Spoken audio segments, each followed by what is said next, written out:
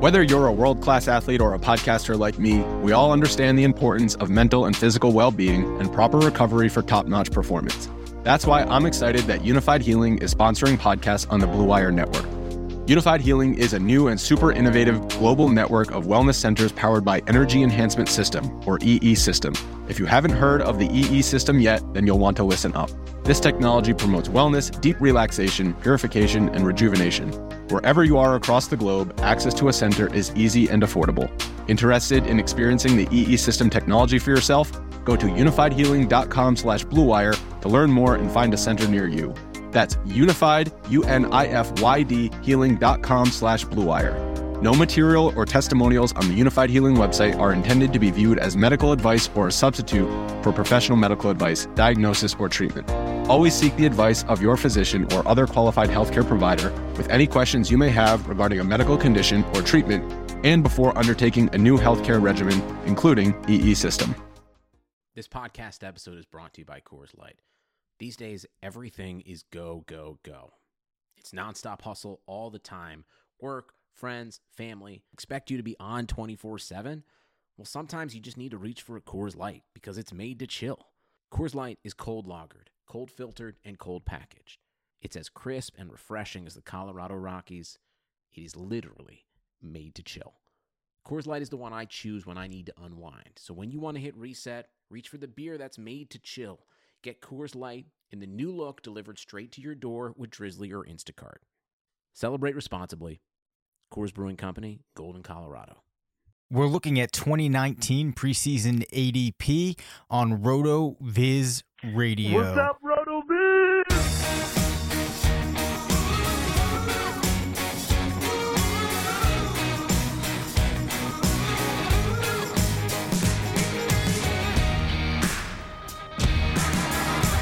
Hi, everyone. Welcome on into the RotoViz Fantasy Football Podcast. I'm Dave Cabin, Senior Fantasy Analyst at RotoViz. Unfortunately, Matt had something come up that prevents him from being with us this week. Nonetheless, I am here and ready to take on the challenge of hosting the show by myself. We're brought to you tonight by MyBookie, the FFPC, and the good folks at Untuckit. Henry the cat is with me, as well as Phoebe the dog. For those of you that have been with us all season, which anybody listening at this point, I'm assuming has, they may make an appearance as they have a number of times this season. So we have the regular season completely finished. 2019 is behind us, except for those of you out there still playing DFS through the playoffs. I have good news for you, though. You may still be playing, and that is because the FFPC has you covered with one of the funnest contests of the year. The FFPC has the longest running and most unique playoff contest in the fantasy football universe, the FFPC Playoff Challenge. It's $200 to enter. And this year, the grand prize is up to a giant $500,000 with over $1.1 million in the total prize pool. There's no salary cap and no draft to worry about. You simply choose 10 players to make up your team's roster. Of course, there's a catch. You're only allowed to use one player from each NFL team. That means if you choose Tom Brady as your quarterback, you may not have any other Patriots on your roster. The roster that you select to start will be your roster for the entire duration of the playoffs, including the Super Bowl. There will not be any changes, substitutions, or free agent pickups once rosters are locked. As NFL teams get knocked out, so will your players. So choose your team wisely. This contest will sell out as it does every year. Registrations close on NFL Wildcard Saturday, January 4th at 4:30 p.m. Eastern Time. Don't wait. Go to myffpc.com and get your team now. That's myffpc.com and get in on that playoff challenge. It's a really fun format. There's a lot to think through as you're building your teams. We talked about it a fair amount last year. I had a lot of fun playing in it, looking forward to it again this year. Still haven't really sat down and worked out how I'm going to approach it this season, but there's definitely a lot of ways that you could construct a team. which Patriot I choose and how much emphasis I put on that Patriot remains to be seen. I'm still extremely let down by the results of the game yesterday. I can't even put into words what that loss feels like, but I'm going to try to make it through this show by myself. What I had been planning on doing tonight probably lends itself more to having a discussion with two people. Nonetheless, I'm going to do my best to go through this by myself. What I wanted to do was look at preseason ADP for 2019. I'm going to use ESPN PPR as the source. Might be a little bit different from what you would have seen in some of the more advanced leagues out there. Nonetheless, though, it gives us a relative idea of what people were thinking head into the season.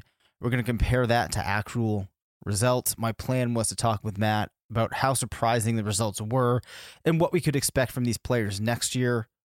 I will be doing that myself. So, if you remember back to the summer, Saquon Barkley was the number one player in ADP. There was a lot of conversation. It was really between him, Alvin Kamara, if I'm remembering correctly, and Christian McCaffrey. By the end of the summer, had come around to saying that Christian McCaffrey should have been the number one pick. I forget if Matt did as well, but it was Saquon Barkley. So, how did Barkley close off the season? I think it's one that people who drafted him will be disappointed by. There were times where he struggled with injury.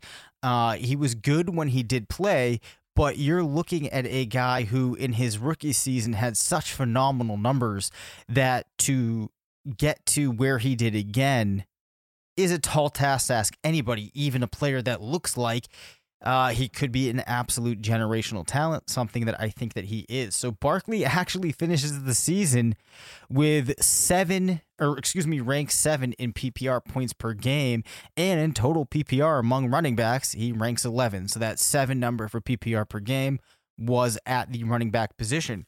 Expected points per game were at 5.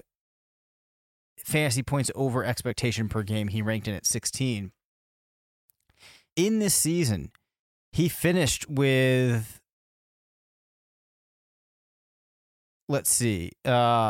more than 30 points twice. One time he got between 25 and 30.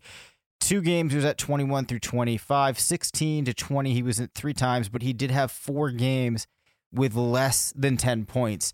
That's something you don't really want to have from him. And I think the hardest part about owning Barkley this season was between weeks 9 and weeks 14. No RB1 finishes. Tough situation for the Giants this year. If you're Barkley, tough situation to be playing in. As I mentioned earlier, there were some issues with health. I don't think that we should let this cloud our perception, and I don't think that people will. I still think that you're looking at Barkley as probably the RB2 heading into next season, behind Christian McCaffrey, who we will talk about next. There's no reason to me to be scared off by whatever the situation could look like in New York. There's a couple reasons for that.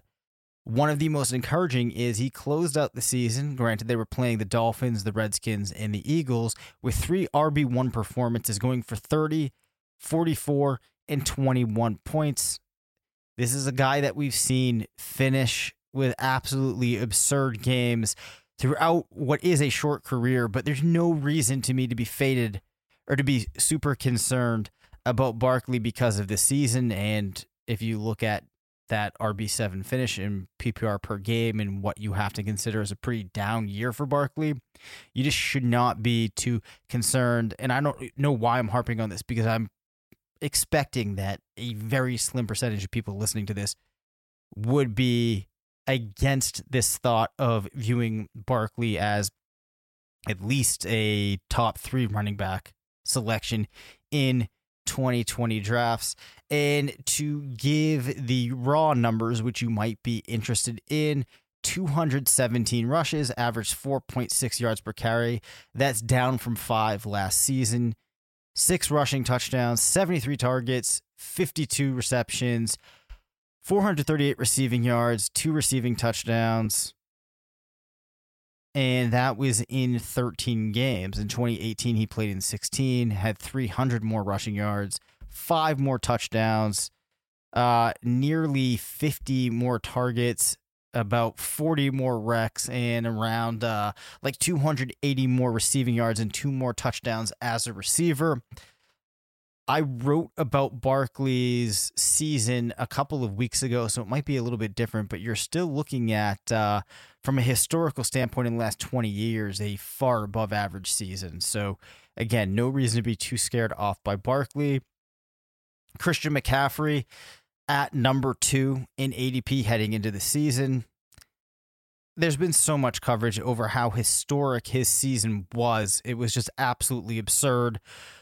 You probably saw one of only 3 players to ever go for over 1,000 rushing yards, which he crushed, and 1,000 yards as a receiver. To me, McCaffrey is the clear pick going into next season.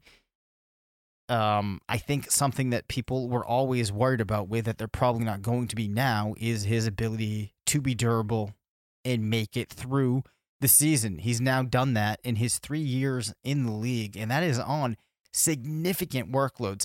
This season, he carried the ball 287 times, had 143 targets, 116 receptions. That is absolutely beyond absurd. Adds 19 touchdowns. He had 15 rushing touchdowns. Anything that you could try to knock him for, he has completely addressed this season. There's no reason he shouldn't be the top choice going into next season. We're looking at a player that, if he continues this pace, would probably be one of the top 10 fantasy running backs of all time. So you're definitely going to want to go ahead and select him as probably the first overall pick next season. That's what I will be doing. I can say that confidently now. Definitely the first running back selected. You might be wondering how efficient he was this season.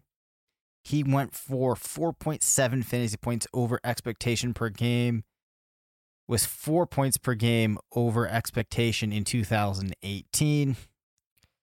It's very hard to say if that's something that continues going into next season, but the important thing is, when you have an expectation of 25 points per game, you don't even need to be significantly efficient. In fact, you could be inefficient, and there's no reason to think that this volume will change next season. I can't think of any compelling reasons as to why it would, and even if it drops by 10%, we're still looking at an absolutely absurd workload, which would be easy to project as the largest in the league. So don't be afraid of going out grabbing McCaffrey number 1. I can't imagine that anybody would. So Ezekiel Elliott was actually the 3rd player selected last season based upon PPR ADP. I think that he's one of those players that if you didn't own him may have quietly accrued his production throughout the season. I could be wrong there.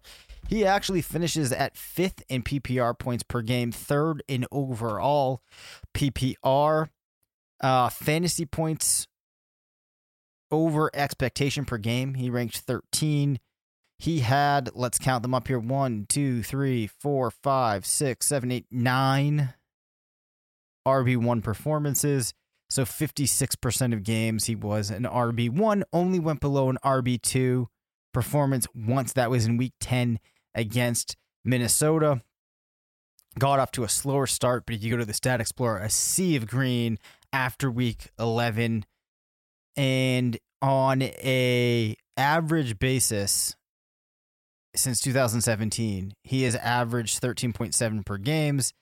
He's finishing with 16 to 20 points in 6.3 games per season, 30 plus 2 games per season, 25 to 30, 2.3, 21 to 25, 1 game, only going under 10 one time, and only going under 15 and over 11 once. He's been pretty darn fantastic. If we look at the total numbers for the season, averaged 4.5 yards per carry, 12 touchdowns rushing, 2 touchdowns receiving. As a receiver, saw 72 targets, 54 receptions, 419 receiving yards. This is a line that I expect him to more or less approximate next season.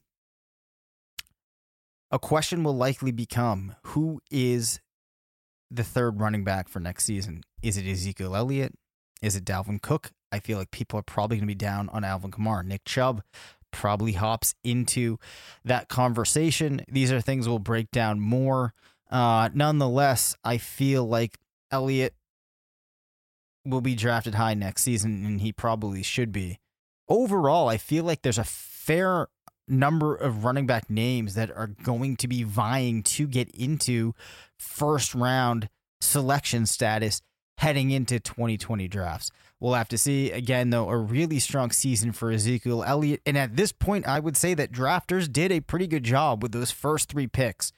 Pick number 4 we will get to, but before we do, I want to mention that you need to go and check out Untuck It. If you've ever seen an untucked button down, they just look bad. They weren't meant to be worn that way. It's a sloppy look. You do not want that. But thankfully, there's Untuck It, the original button-down shirt actually designed to be worn untucked. Will match your size, it will match your shape. Untuck It shirts always fall at the perfect untucked length. No matter what, you are going to look good. You could be big, you could be small, you could be wide, you could be thin. You name it, it's going to work. There's nothing better than custom fit clothing. You just look so much more well put together, feel like $1,000,000, and with more than 50 plus fit combinations, Untuck It shirts look great on every body type and guys of all ages. You can find your favorite Untuck It style online or check out one of their 80 brick and mortar stores.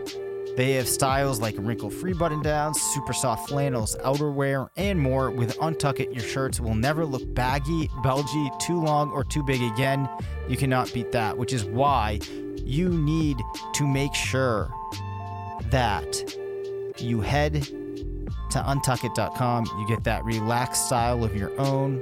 Use the code BLUE for 20% off at checkout. That's untuckit.com and promo code BLUE for 20% off.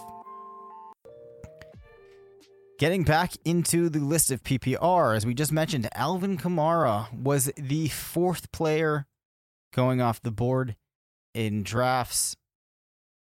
Not the greatest year for Kamara. I think he left a lot of owners that drafted him very disappointed.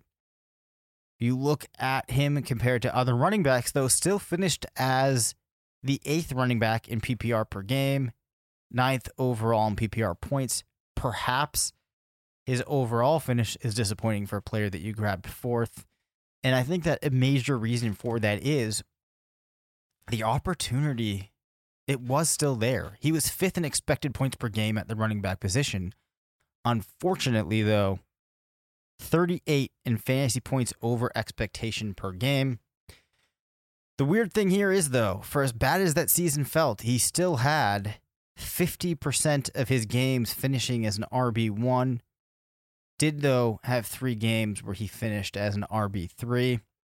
So that's kind of a mixed bag there, but it's still pretty strong. I think the thing separating him from what you might have hoped for is those RB3 performances. But again, overall, this is really not that bad of a season or something to scoff at, especially when you consider in the confines of Kamara, this is what I'm driving at here, an inefficient season for him, still finishing as the RB8 in PPR per game. So I would say be careful how you approach him in 2019. I understand that you could be looking at a situation where it's possible his opportunities per game drop. I suppose that's possible. In 2019, let's see, he had 268 opportunities in 14 games. 2018, he had 299, but played 15. So you're looking at a very similar opportunity there. In terms of rushing yards, he averaged 4.7 yards per carry, which was 0.1 higher than he did in 2018. So that's similar. The rushing yards was less, but again, He played in one less game, so he had 171 rushing yards as opposed to 194 the season before. That's very similar. He actually managed 97 targets in one less game compared to 105 targets in 15, so that's fairly similar. 81 receptions. This is something wild about Kamara. He's had 81 receptions in all 3 of his seasons on 101 targets as a rookie, 105 in 2018, 97 in 2019. Yards per reception did fall from 8.8 to 2 and only had 1 receiving touchdown. The touchdown piece really is what separates this season for Kamara than the other seasons. In 2018, he had a total of 18 touchdowns, 13 in 2017. This year, just 6 touchdowns. So, PPR opportunity or per opportunity takes a hit there. There a reason that we should expect that this is going to be where he is? I would say no. You're probably going to see an uptick in those touchdowns. This is a player that still deserves to be in that top 5 conversation at the running back position. I'd love to get Matt's thoughts on this once we get back. Again, the opportunity was there. Things didn't break his way, especially with touchdowns, which is something that is clouded with variance, I would say, especially from season to season. So you might be down on Kamara. I think, though, you still have to rule that this is one that drafters got right again. This still isn't a miss. So we might not go quite as in depth as I want to get through all 24 of these players in this pod here this week, and then we can get down into the lower rounds as we move along the next couple of weeks. DeAndre Hopkins. A lot of you had him, I'm sure. A lot of you drafted him. He was 5 in ESPN PPR. Matt and I had that conversation about Juju and DeAndre Hopkins with Fantasy Mansion. I don't think that either of these players did exactly what we were expecting, but the crazy thing is DeAndre Hopkins still 4th in PPR per game, 5th in expected points. Like Kamara, though, not that efficient. Fantasy points over expectation per game, he ranked 37. However, though, he was 5 in targets, 2 in receptions, 9th in air yards, had a whopper of 2, and he went for 40% of his games as a wide receiver 1, 27% as a wide receiver 2. So, though you might feel like it wasn't this ridiculous season, or at least that's what some people that I've talked with feel like, still a very successful season for him. You compare his numbers this season to last, and you'll see that, it stacks up pretty well. 163 targets on 16 games in 18, missed 1 game in 19, so the targets fell by 13. Catches fell from 115 to 104. The yardage, though, the yards per reception did go from 13.7 down to 11.2. Touchdowns fell from 11 to 7. I don't think we really need to go through much more here, though. I mean, DeAndre Hopkins still undoubtedly a top 3 pick at wide receiver going into next season. Fully expecting to continue this pace. We have now seen a number of seasons of him just being absolutely dominant with different quarterbacks. You put him with Deshaun Watson. It is obviously a great matchup. 2018 in PPR per game, he was 3. 2017 in PPR game, he was 2. I guess you could say he might be trending down. But no, I wouldn't worry about that. Behind Hopkins, we had Michael Thomas with an absolutely historic season. So I have to say, Drafter's doing pretty good because you look behind him, there's Dalvin Cook. I don't think we need to go into the numbers too high on Thomas, but just in case you've been under a rock, we will quickly look at the ridiculousness of 2019. Big pause for 186 targets, 149 receptions, 1,725 receiving yards, and 9 touchdowns. Insane. I'm sure that he will go as the wide receiver 1 heading into next season. I think as long as He's in New Orleans playing with Drew Brees. There's no reason that shouldn't change. Just such a strong season. Behind Michael Thomas, you had Dalvin Cook, which I'm actually surprised that he was drafted so high. I just would have expected a couple more names to have been taken before him. Nonetheless, though, really awesome season for Cook. I think people that got him were pleasantly surprised that things went just about as they could possibly have imagined. Cook finishes the season as the RB2 in PPR per game, 6th in overall PPR, 7th in fantasy points over expectation, which is nice because he was also 4th in expected points per game. 57% of the time, he was an RB1, an RB2 36% of the time. Those are the kind of numbers that you like to see. Unfortunately, though, for as awesome as he was to start the season, his last RB1 performance came in Week 10 against Dallas, and an RB2 against Denver. Vikings were on bye in Week 12, RB2 against Seattle, RB2 against Detroit in Week 14, and then against the Chargers in Week 15, just 7.3 points, misses the finals. So, for as good of a season as it was, it's possible that people forget just how solid he was, and he does not get into that top 3. I think it'd be hard for him to fall out of the top 6, but maybe in your particular draft next season, it's possible he falls, at which point probably a pretty good option for you there. Now, the interesting thing was Mike Boone, who looked like an absolutely fantastic option for Week 16, falls flat, but however, Week 17 against Chicago puts together a 24-point game and finishes with 148 rushing yards, 1 rushing touchdown, 2 recs on 3 targets, and 12 receiving yards. I mention this because I think that helps support a number of things we've talked about, but in relation to Cook, it helps support that Minnesota is an offense where the running back can prosper, and that lends itself to extrapolating out to assuming that, I'm saying that kind of weirdly, but basically it's a very encouraging sign for Cook, as long as he's not dealing with any injuries, which is always the case with running backs. You have to feel really happy about his situation in in Minnesota if you're a Cook supporter. So again, we see the drafters in 2019 doing a pretty darn good job. Things, though, fall off with David Johnson at pick 8. We've declared David Johnson, unfortunately, no longer relevant in fantasy football. Freeman said he's zapped. Let's just take a look at exactly how zapped he was. But you probably don't have to look much further than what Kenyon Drake was able to do to close out the season compared to what David Johnson did when he was active.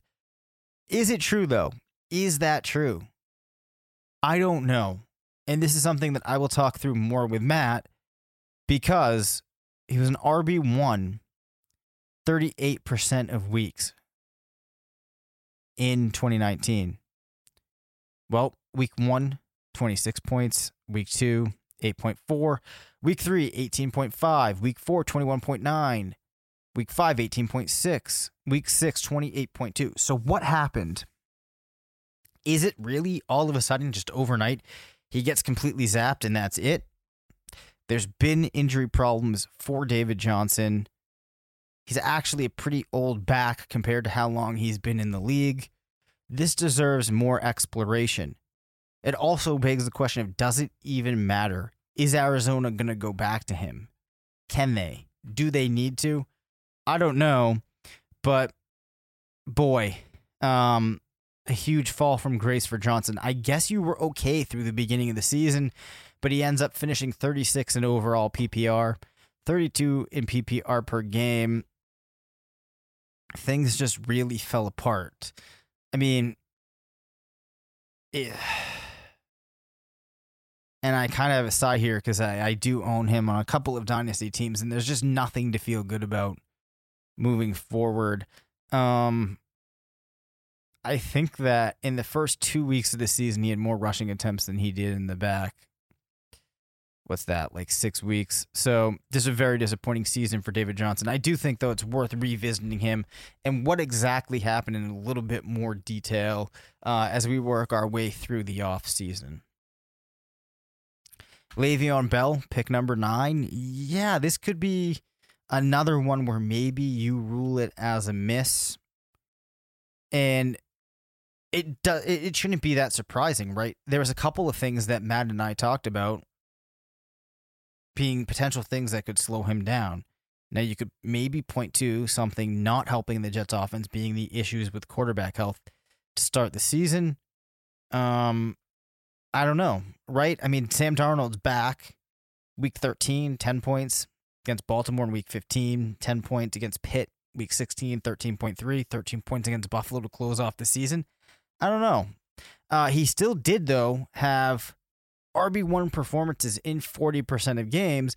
Problem is, though, he did have a number of games where he's an RB3 or just flirting with around 10 points. So I think if you look at Gase clearly not being behind him heading into the season that much, not being in full support of him now, the outlook for him in 2020 does not look that great. He did finish as the RB16 in overall PPR, 19 in PPR per game, 7 in expected points per game, but 151 in fantasy points over expectation per game. Why is that? Is some of that the situation? Is some of that Bell? I don't think that you're going to see him finishing that bad in that metric next season. What can I base that on? Not much other than fantasy points or efficiency metrics not always carrying year over year. And I do believe that Bell is a good back. I do believe he's the type of player that could prosper. This feels kind of like an anomaly in some regards this season. But really, though, outside of a change in teams, and even if he does change teams, it's going to be highly dependent on that team. You're probably looking at a player that should be drafted closer to RB10 than RB5, RB6 even. So I'm going to say that the drafters did get this one wrong. We now have 2 misses. So drafters went 7 and 9 so far. Julio Jones at 10. That, my friends, is a hit. Julio Jones has just been a model of consistency for a long time now. Finishes as the wide receiver 3 in PPR game, 3 in overall PPR, 2 in expected points per game, 52 in fantasy points over expectation per game. Leads the league in air yards, 2 in targets, 5 in receptions, 2 in receiving yards. Really not more you need to say. Was a wide receiver 1 in 40% of weeks, inactive 6%, wide receiver 2 13, wide receiver 3 47% of games. So that's another great season for Julio Jones. He has been in the league for a while now. Started playing in 2011. I think that you probably still have another 2 years of Julio Jones being an elite wide receiver in comparison to last year. A fall from 330 PPR points to 274, which is significant. He played one more game in 16, but the 274 is higher than what he got to in 16 and 17. In terms of yards per target, falls from 9.9 to 8.9. Touchdowns fell from 8 to 6, and yards fell from 1677 to 1394. Nonetheless, ridiculous season for Julio. Drafters got this one right. I think that you have to feel good about him going into next season. Quick reminder, even though we didn't talk about it because Matt's not here, you still need to be getting in on the betting action as we make our way into the playoffs. There's still the college football championship and a handful of bowl games. You want to place your bets at MyBookie. They're the best in the business. Fantastic site. Ease of use is great. Excellent customer support. You know that you're going to get that money back. See, listen, Phoebe the dog is so fired up about this. She uses them. She gets her payouts quickly. And she just can't say enough good things about MyBookie. We still have the promo code RotoViz that you can use to get some perks when you sign up. So definitely head to mybookie.ag. You play, you win, you get paid. Tyreek Hill. Okay, she's still a little fired up. Phoebe, could you please stop? Tyreek Hill only played in 12 games this season. However, still managed 7 touchdowns, 860 yards as a receiver, rushing yards 23 on 8 rushes, no touchdowns this year as a rusher, but he still finishes 12th in PPR per game, 33 in overall PPR, expected points per game at 27, or let me say it differently. Expected points per game were 27, but as always, we see Hill being efficient, ranks 8 in fantasy points over expectation per game. Tyreek Hill is one of those rare players that manages to be efficient every season. This is a trend that continues, and it's one of those reasons why, if you had any doubts about Hill after the season, you really shouldn't carry them into next season. I will probably still be drafting him like he's a top 5 wide receiver, given that offense, given the quarterback play you can expect, and that ridiculous efficiency. Hill managed to be a wide receiver 1 in 33% of games, wide receiver 2 in just 17. If he wasn't injured early on, who knows how things could have shaken out in week 1. I think that I would say you still have to give this one to the drafters. So, doing pretty well in the first round so far.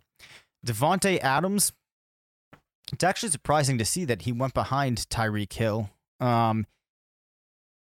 Will be playing in the playoffs, so you might want to get him on some of those FFPC playoff challenge teams.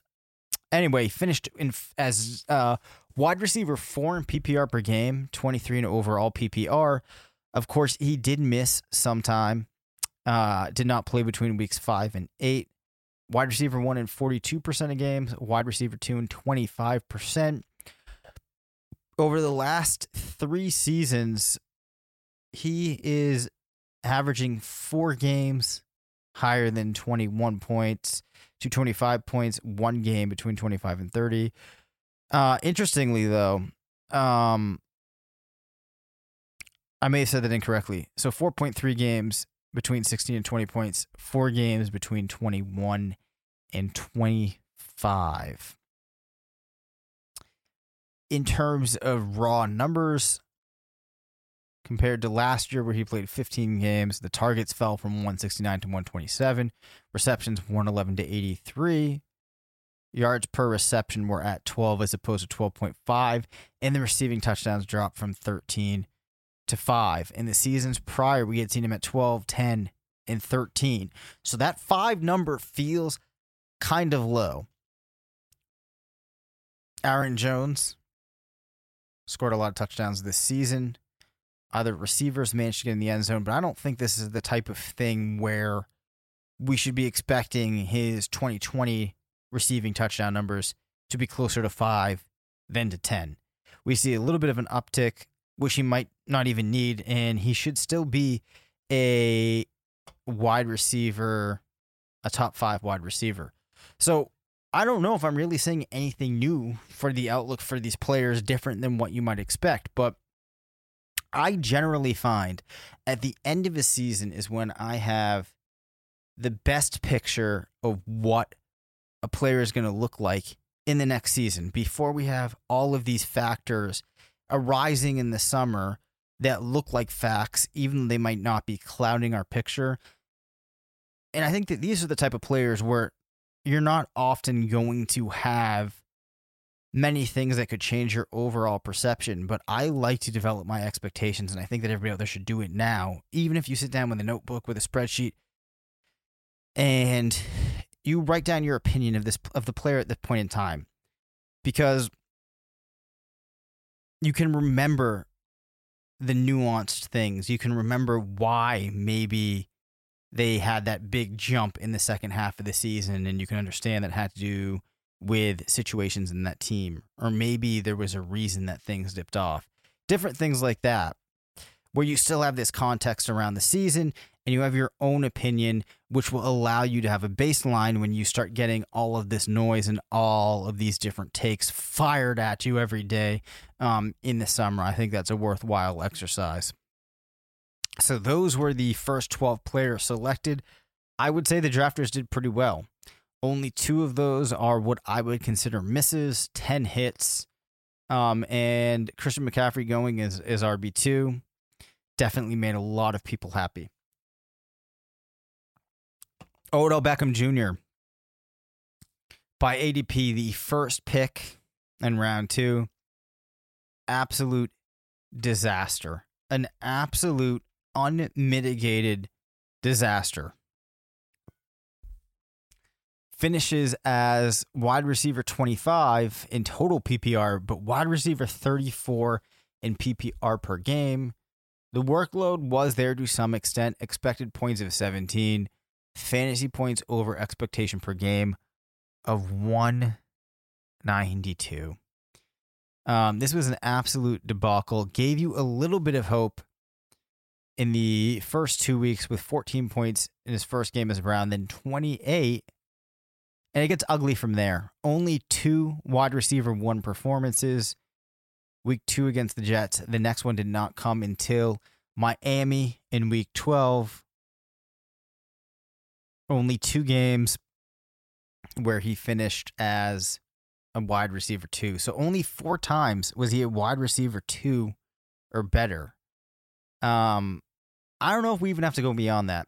Doesn't seem like he's necessarily going to be in Cleveland next season. Maybe if you put him in the right situation. I mean, I shouldn't even say maybe. You put him in the right situation, and he should be a top 10 fantasy wide receiver. I don't know that we can talk that much more about OBJ right now, so we know more of what his situation is going to look like. I think it would be fair if you wanted to adjust your expectations of Beckham in this type of context. A context that gets at any team that he's on does not make him a wide receiver 1. It's going to take some type of situation conducive for him. However, though, the scary thing is, I think a lot of people thought this was a perfect situation for him.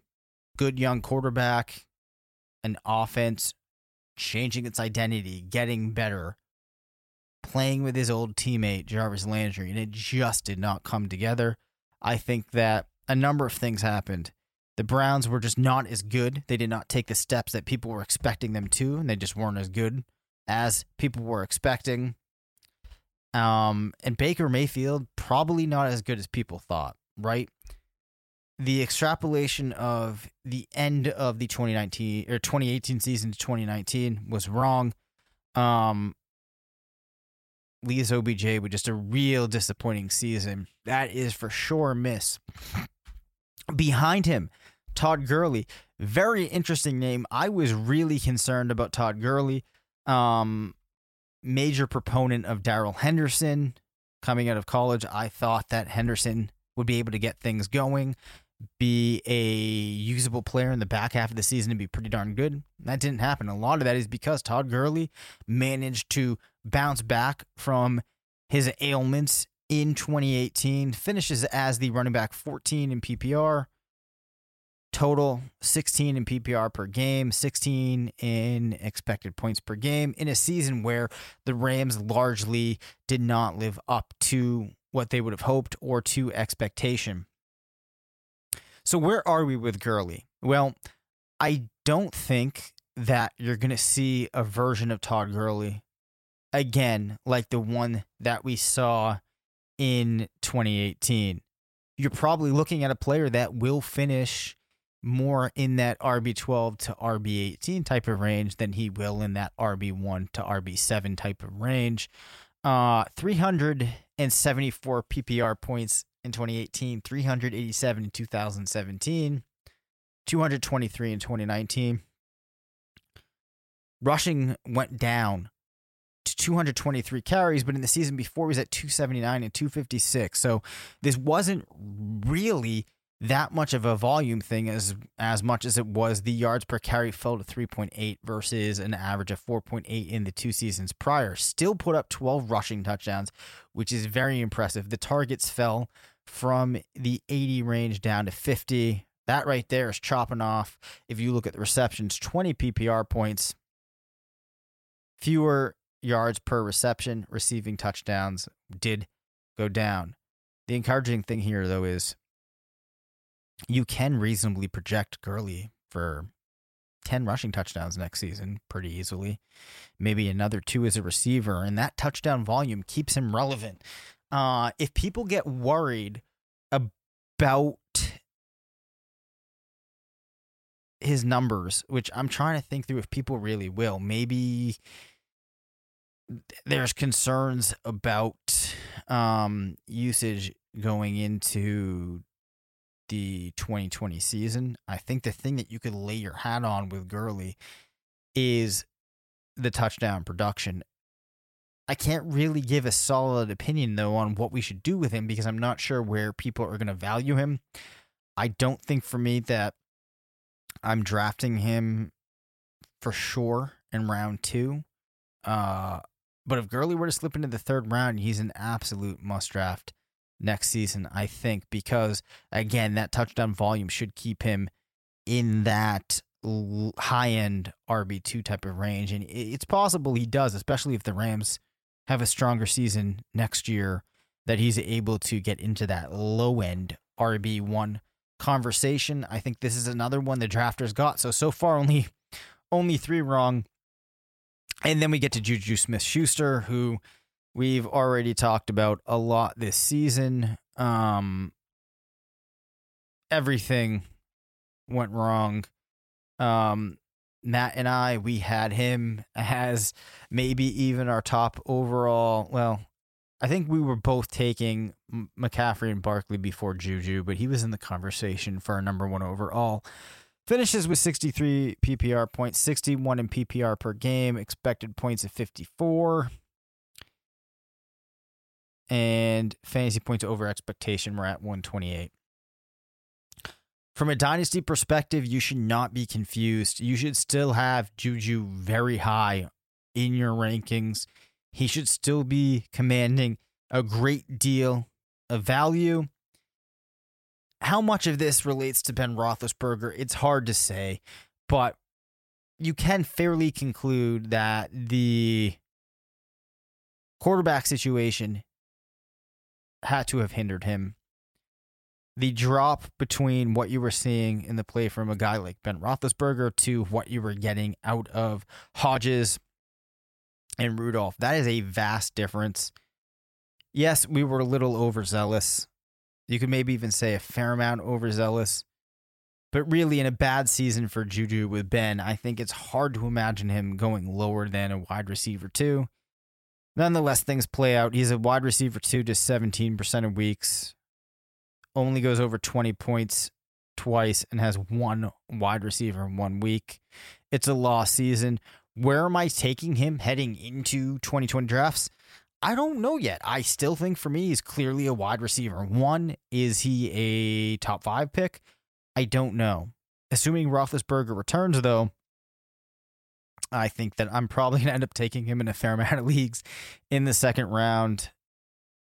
And I don't have that much concern about it. This is a season that is aberrant. I don't think that it is one we can use to draw conclusions on Juju, and definitely not one where we should focus heavily on the negatives. There's not a fact pattern that really supports it. I'm pretty confident that Matt would agree with that. In fact, I think we've already talked about it before. So let's move on. That is a miss. We're now at 4 misses through 15 picks. And then you have Nick Chubb. Okay, I was worried about Nick Chubb, even when it became apparent that there was going to be a big workload when Duke Johnson was moved. And it didn't have anything to do with Kareem Hunt, which did impact him to some extent. But my concern was that we wouldn't see Cleveland take this step forward. That piece was right. But what I may have missed out on was the fact that either that offense was built to be able to support Chubb, which I didn't feel like at the time, or Chubb is even better than I thought. Doesn't matter. Chubb is so good. I think that he will be a top 5 pick at the running back position going into next season, and I think that I would take him there. The production, man, it was just absolutely killer. Playing with another back, though, could be a concern, right? First 6 weeks, 4 RB1 finishes. The back weeks, where's that, 9? So weeks 8 to 17, just 2 RB1 finishes. So there really was a tale of 2 seasons here, I think you could say. That is a little bit concerning. Does finish as RB11 in PPR per game because of that substantial fall off. Number 8 in overall PPR, was 9 in expected points per game, 38 in fantasy points over expectation per game, 3rd in attempts, number 4 in overall opportunity, averaged 5 yards per carry, 8 rushing touchdowns, 36 receptions. Yeah. I would say that people definitely got this one right. The drafters got this one right. Heading into 2020, I think I do have him as a top 5 running back. Not much more there to say on Chubb. Try to move through these a little bit quicker now. Travis Kelce, with an ADP of 17, he kind of got off to an odd start in that he was not scoring many touchdowns. We did not see many high point games. Definitely though, don't lose sight of the fact that he was a tight end 1 in a ridiculous 88% of weeks. Did go over 20 points, 1, 2, 3, 4, 5, 6, with 3 of those coming between weeks 13 and week 16. Was strong in the playoffs, proved why he was the number 1 pick at tight end position. Did score the most overall points, was number 1 in PPR per game at tight ends. Number 2 in expected points per game. And by the way, 1 in targets, 1 in recs, 1 in receiving yards, 4 in overall touchdowns. Scored just 5 touchdowns in 2019 versus 8 in 17, 10 in 2018. Yardage was fairly consistent to the prior years. Kelce probably will be and should be the number 1 pick heading into next season. A player that I will want to talk more about with Matt is Evan Engram, who I think had he kept playing was possibly going to get himself into that conversation with George Kittle and Kelce and maybe even Zach Ertz. So Engram, I know I'm kind of getting off topic here, but through the first 9 weeks of the season was a tight end 1 in 62% of games. Started off the season with 29 points, had 23 in week 3. Anyways, to get back on traffic, Amari Cooper went number 18. Cooper finishes out the season with a pretty solid campaign. He was a wide receiver 1 in 25% of weeks. Number 10 in overall PPR. Wide receiver 16 in PPR per game. I think that people were drafting Cooper would have wanted a little bit more, and it did feel at many points like he had a stronger season than he finished with.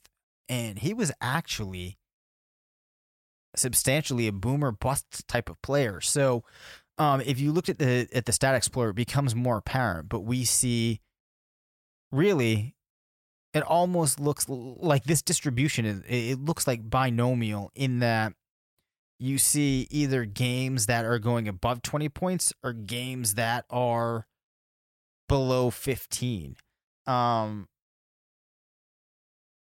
Yeah, it's a pretty telling graph, and closes off the season with just 2.9 points in week 15, 6.5 against Philly in week 16.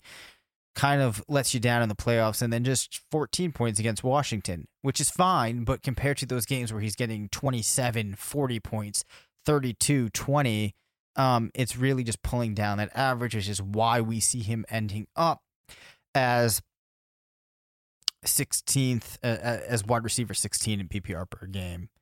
I think looking ahead to next season, he's probably really a fringe wide receiver one for me.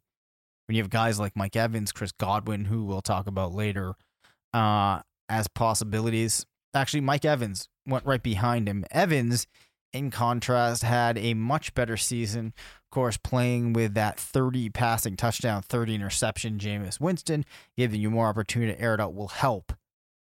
Evans, number 7 in expected points per game, 22 in fantasy points over expectation, finishes as number 4 in PPR per game, 15 in overall PPR.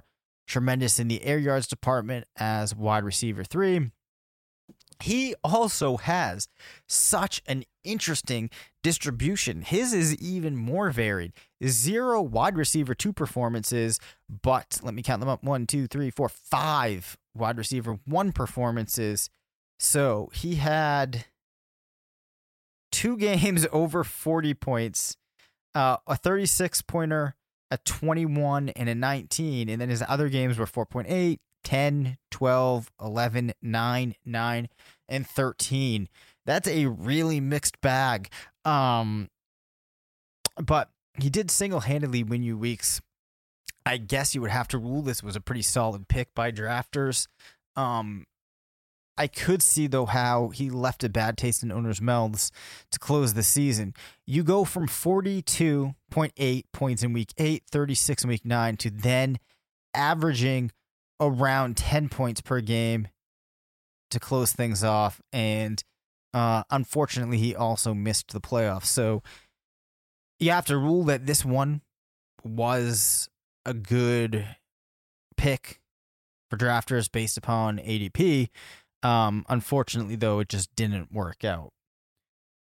At 20, you had James Conner. I think it was a right pick. Unfortunately, though, James Conner deals with some health issues that prevented him from finishing higher. 34 in overall PPR, 18 in PPR per game.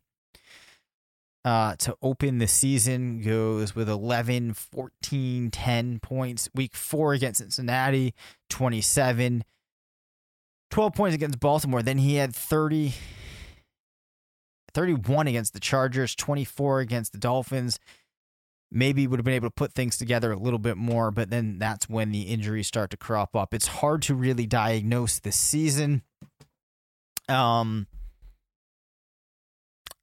I don't know what you rule on this one. I think, yeah, like I said earlier, it's one where the drafters got it right. It didn't work out, but I do think I would have to assign this as a miss, given when you combine the whole picture with those missed games and the lower point totals to start off the season.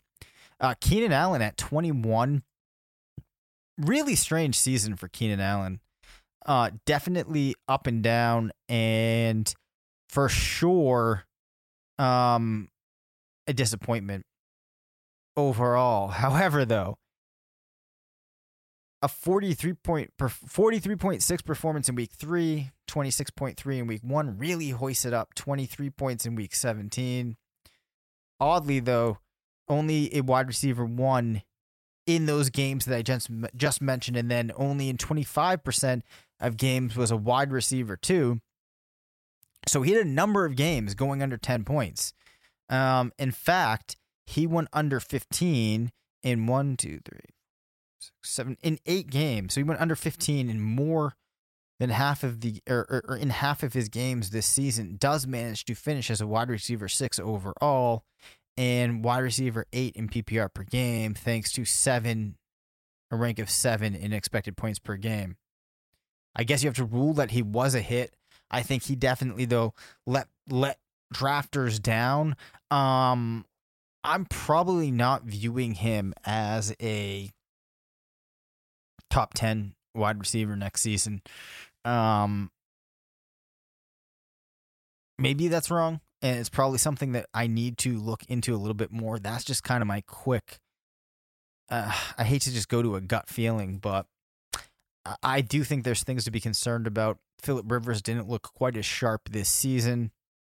I don't know. We'll have to see where drafters are going with him. I think, though, he probably will end up going in the third round of drafts, which could be interesting. Joe Mixon at 22. So we have to make a bit of an assessment here, right? Because Mixon ends up finishing as the RB13, which is good, only 21 in PPR per game, 13 expected points, but was so inefficient to start things off at 130 in fantasy points over expectation per game. However, though, if we look at weeks 1 through 8, 2 performances over 17 points, everything else below 11, and 4 below 10 points. If you look at week 10 on, there's 5 out of 8 games as an RB1, an RB2 performance, a 30-point game, a 27-point game, completely different in that back half. I think that what we see next year from him is more like the back half, and that is because he is a pretty good back. Perhaps it's not the best situation in Cincinnati, but things went there very poorly, and he still managed to end up putting things together. The track record that we've seen from him, so to give a quick idea here, let me just pull up 2018 and read off his season-ending numbers. He was 10 in PPR, 9 in PPR per game. Of course, things change in that season, though. He does have a lot better success in terms of RB1 games. He was an RB1 50% of the time. So I'd feel decent about Mixon. I think that he's probably a low-end RB1 heading into 2020. I imagine, too, that's probably where we'll see people taking him. So I will give that a hit, actually. Leonard Fournette at pick 23 finishes 7 in PPR per game, 7 overall PPR, 9 in PPR per game. Definitely a hit. An RB1 in 47% of games, an RB2 in 33%. Really strong season for Fournette. In terms of overall numbers, at 4.3 yards per carry. Crazy thing is, he had just 3 rushing touchdowns. Very easily could add onto that 4 more touchdowns next season. In his career, had 9 in 2017. 5 in 2018, 3 in 2019. Of course, we've seen the team kind of trending downward. Nonetheless, though, should be drafted as an RB1 next season.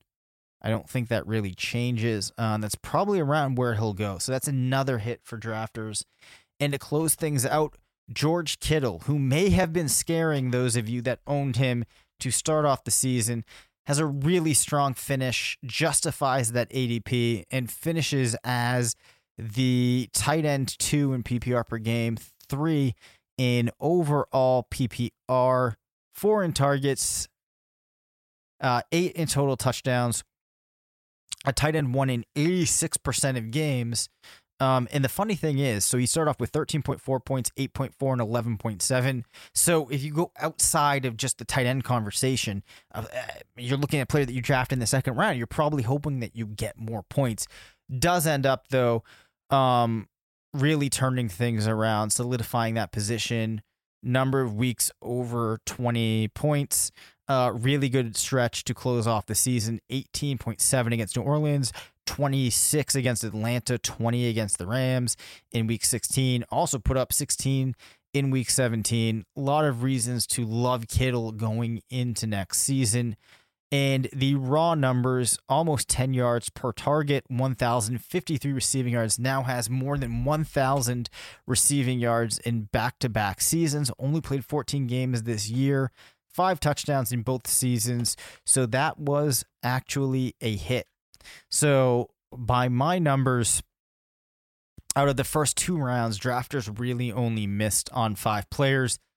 Biggest miss, probably Odell Beckham, followed by Juju Smith-Schuster, and then probably David Johnson, because you actually did get production out of David Johnson to start the season. So of the things that I'm really curious to talk about with Matt once he returns next week, I think we will make some time to talk about David Johnson. And if it really is fair that we conclude he is just zapped, or if we determine that there's more that needs to be looked at. So that does it for today's show. We should have Matt back next week. We're going to try to be here every single week leading up to next season, with maybe just a week or two off. So make sure that you keep checking us out. Please leave us a review. Please rate the podcast. Feel free to unsubscribe and maybe subscribe again. That all helps us out. And also follow me on Twitter. Please do that at Dave Cabin FF, and shoot me over some things that you want Matt and I to talk about as we make our way into the 2020 season. We always love to hear from you. You can also email us at rotovizradio@gmail.com. And until next time, remember, it's not a fantasy if you believe it.